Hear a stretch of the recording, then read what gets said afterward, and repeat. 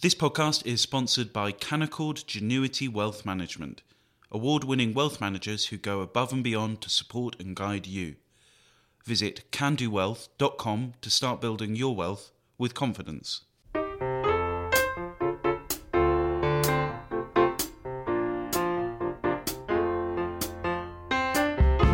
Hello and welcome to a special Saturday edition of Coffee House Shots. I'm joined by Fraser Nelson and Damien Collins, Chair of the Joint Select Committee on the Online Safety Bill.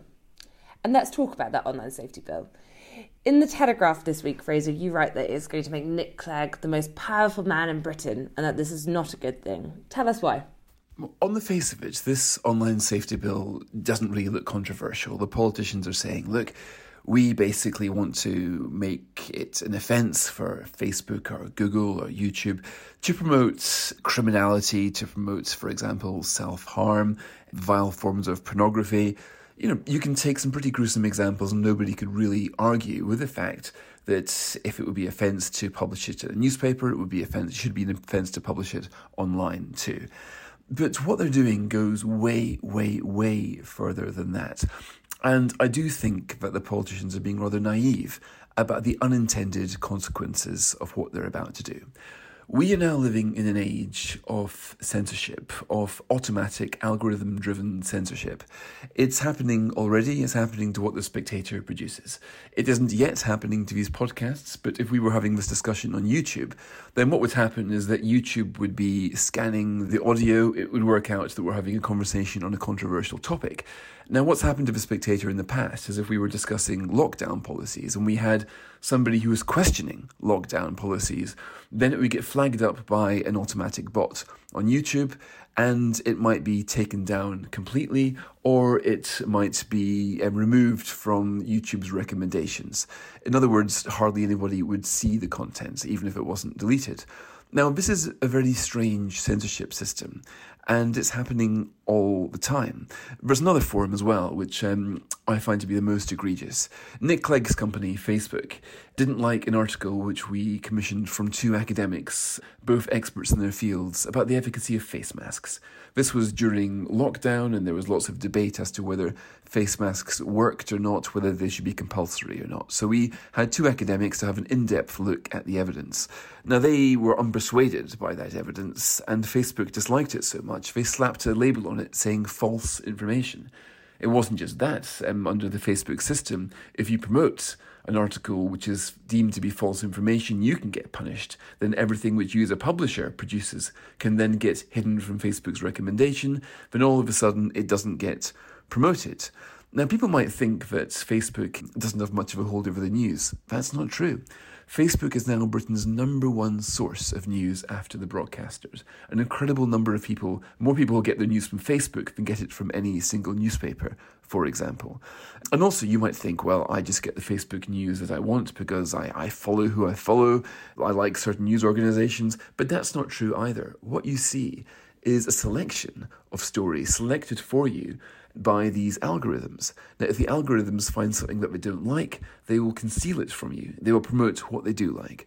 So already, Facebook and the likes of Nick Clegg have got incredible power to curate the news which we see. Power which a Murdoch, a Hearst, a Beaverbrook, none of them had anything like the power which big tech has now over what your average person will see if they get their news digitally. This is a huge tool. The only thing that can make it scarier than what it is if this tool is aligned by government. And government is itching, absolutely itching, to get its hands on this tool. It's always done in the name of promoted to stop terrible things from going online. But the problem with this Online Safety Bill is that it introduces a new test, legal but harmful. So if content is regarded as harmful, a very, very vague word, then the bots will cut it out. I mean, our articles against lockdown policy aren't being censored because Silicon Valley cares either way about it. It wants to stay on the right side of the government regulators. So the chill factor is happening already. It's censoring news already. It's constraining what is promoted and what isn't promoted already. And if this test is enhanced, then what would be happening is that the government would be empowering the Silicon Valley giants it wants to bring to heel right now. So Damien's very well-intentioned legislation would achieve the opposite of what he thinks he would doing. He would basically be licensing Facebook, YouTube, Google, licensing them as the censors of what we do and do not read online. And I'm afraid to say the politicians are rather naive and don't quite realise the power of what they're about to do, albeit unwittingly. Damien, you've been working closely on this bill. What do you say to that? Well, I hope I can give some reassurance to Fraser on some important points. Firstly, obviously, for news organisations, there is an exemption from the online safety bill. So there is no requirement for the platforms or the regulators to take any action at all against news publishers because there are existing legitimate lines of complaint to news organisations that people can already follow. Fraser's right in saying that what people see on social media is content that's chosen for them rather than content they've searched for. But actually, I don't think that's necessarily designed to promote one particular view or another. It is entirely engagement-based, which is why the social media companies gather so much data about their users, because they want to feed them the content that will keep them engaged and keep them online. And they should be held responsible for those decisions. So it's extraordinary that if you look at an offence like fraud, you can have a known fraud that is being perpetrated by a criminal organisation, spreading messages or even running ads on Facebook. And at the moment, there's no requirement that Facebook shouldn't accept those ads and no requirement that they should remove that content when it's seen. If you look at the racist abuse directed at England footballers after the final of the European Championships, for which some people have been prosecuted under existing race-hate legislation, the companies woefully failed in identifying and mitigating or removing that content at the time, and they allowed this pile-on to happen. So really, what the Online Safety Bill is looking to do is take existing offences in law and apply them online. For some of those offences, you don't need very much interpretation. It's really clear what terrorist content is. It's really clear what child abuse is. But there are other offences like race hate, like fraud, like glamorising and encouraging self-harm, like cyber flashing or sending flashing images to somebody with epilepsy. And too often in the past, the law takes the view that the offence is being caused by the individual that has posted that content or targeted at somebody, that there's no real liability for Facebook or YouTube or any other platform. And what the Online Safety Bill looks to say is something is illegal offline. If Parliament and our courts have legislated and interpreted law and apply it offline, then it should be regulated online. And we should set regulatory standards for the companies to follow in removing that content. And so I take the view it's not, what we're looking to do is not saying what goes online is determined by the people in Silicon Valley writing the terms of service. For people in the UK, it's determined by our laws, and a regulator we've empowered to impose those laws online and set minimum standards for the companies to follow. Now, in the Joint Committee report, we also said there should be, in addition to the protection for news journalism, there should be a protection as well for freedom of speech. So if the regulator feels that the companies are removing perfectly legitimate speech for no good reason, then they could take an intervention on them for that. So it works not just for removing too much, not removing enough, it could work for removing too much as well. And these are really important decisions. I think we do need to set these minimum standards. Otherwise, the sort of abuse, dehumanising speech that's become common on many social media platforms will get a lot worse. And I think we have to intervene there. There is another point as well, which I think Fraser has raised quite rightly, which is about, are news publishers treated fairly? There is a competition argument there to say there seems to be some biases in the system where some news publishers get a better crack on social media than others do. And I think in the impending competition legislation, that's something we have to look at there as well. But Damien, what I wonder is whether you guys are being a little bit naive in this. I mean, you say you don't intend to hit publications like The Spectator. You don't intend to send a chill factor that stops publications from promoting minority views. But that's happening already. It's happening every single day. It's happening to articles that we do right now. And the rule of unintended consequences is one that Parliament unfailingly passes. There's nothing, as far as I can work out, in the Online Safety Bill that tries to do anything about the problem of bot censorship, which is already pretty extensive in our society. And I wonder if that's because this Online Safety Bill has been going on for so long. It's about 4 years since it started.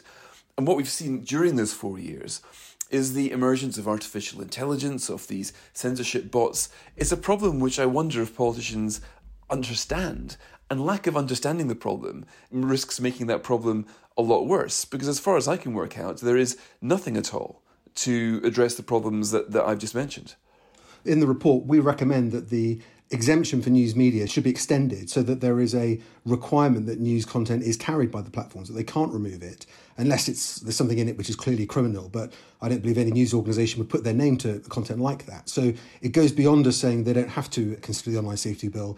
We're saying that they shouldn't be able to remove legitimate journalism produced by news organisations for which there are existing channels of complaint. So I think if the government accepts that recommendation, that would address that point. Right, David, but can I come in there? You use the word remove. Now, again, this comes down to my concern of politicians being a bit behind the curve here.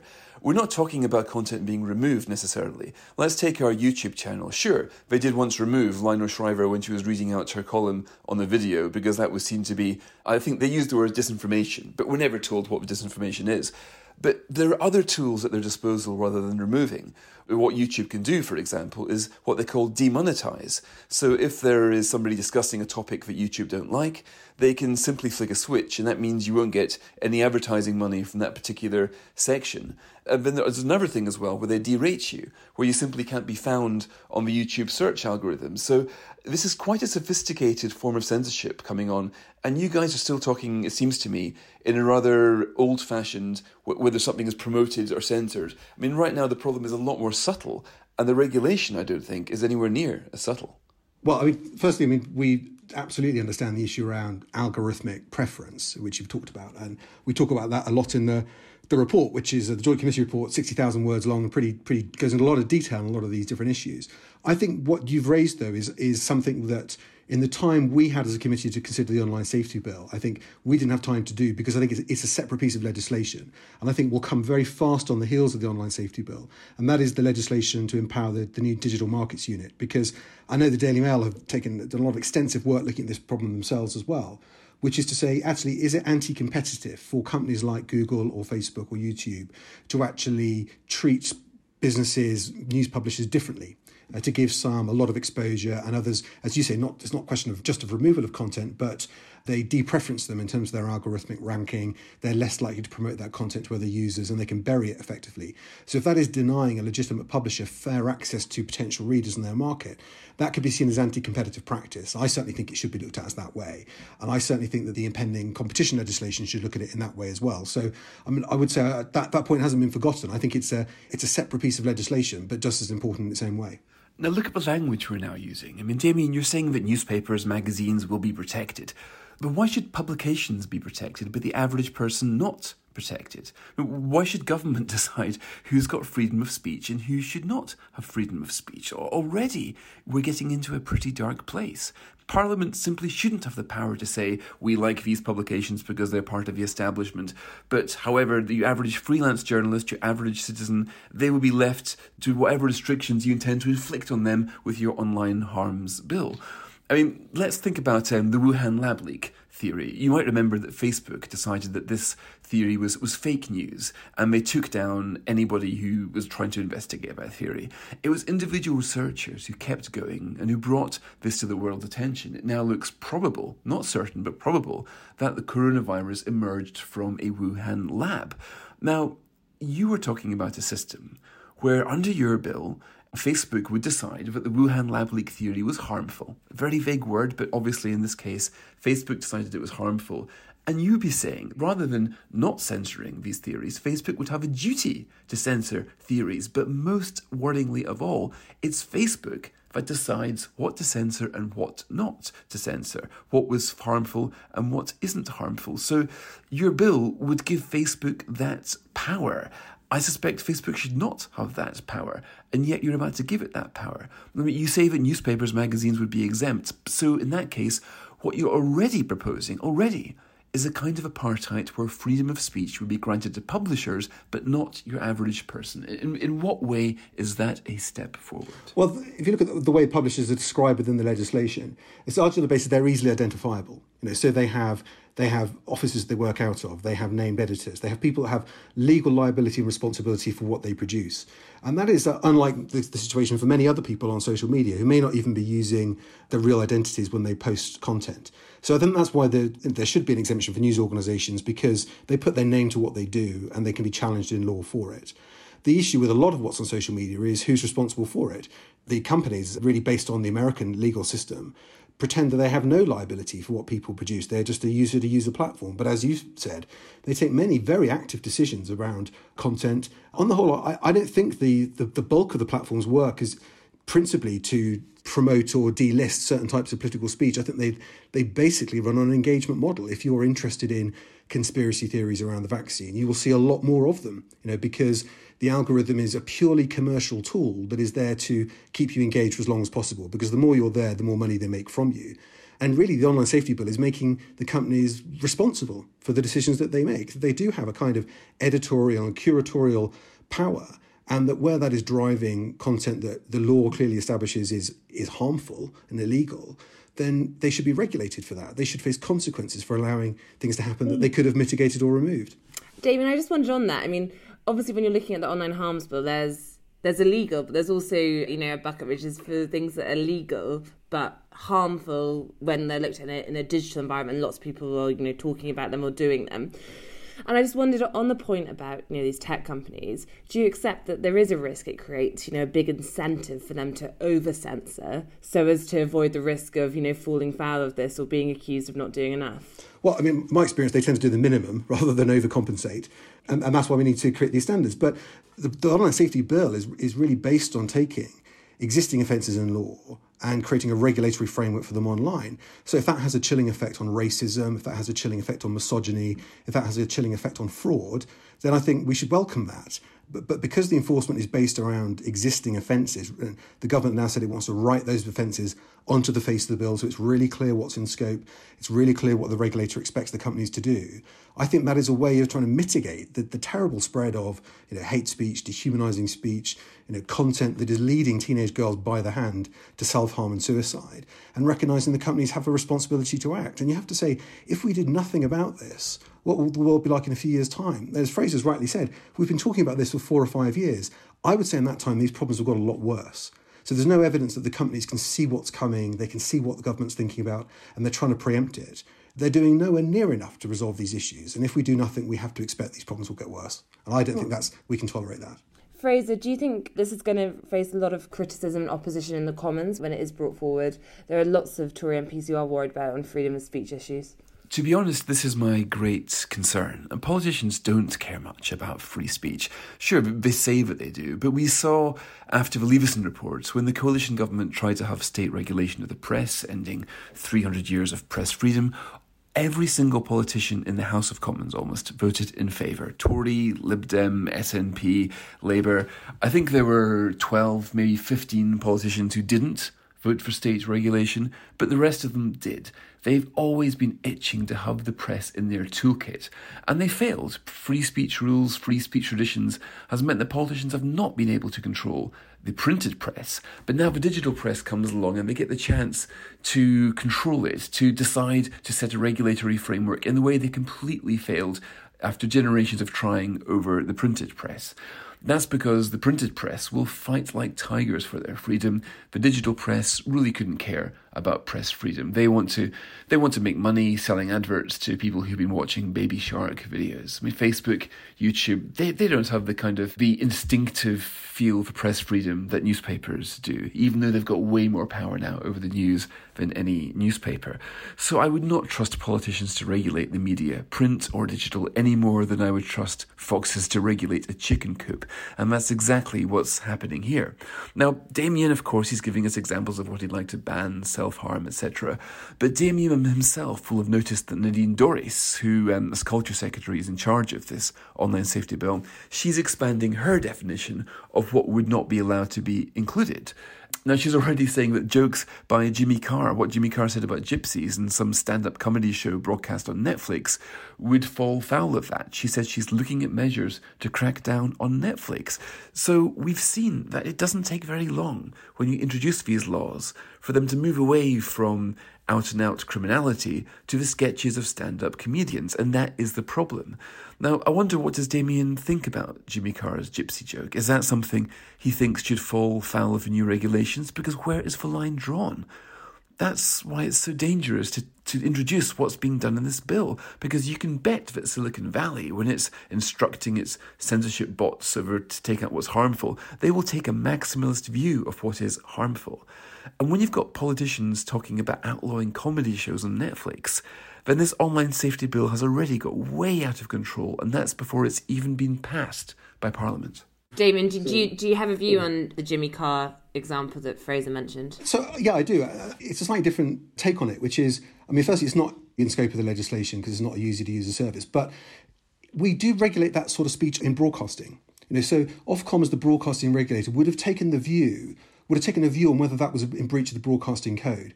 And I think, given we live in a world now where many people regard Netflix as just as much television as the BBC or ITV, in many ways they may watch a lot more Netflix than they watch of those channels.